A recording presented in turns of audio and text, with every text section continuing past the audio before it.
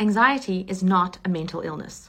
Now, this might be an unpopular opinion, especially in the medical world, but as a clinical psychologist and a certified anxiety coach, I don't believe that your anxiety is a mental illness, and here's why.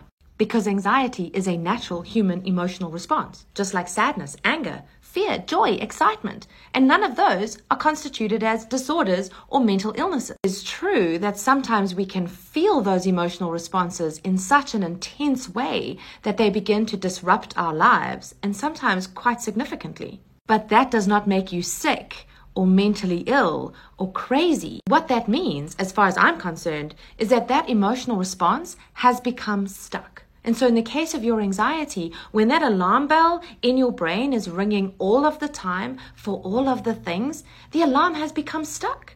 We simply need to fix the alarm, and then we will change the anxiety back to the ordinary emotional response that it was always meant to be. Believing that you have a mental illness implies that there isn't very much that you can do about this, and that somehow anxiety is the thing we need to get rid of. It's pretty impossible to get rid of anxiety if it's a natural emotional response, don't you think?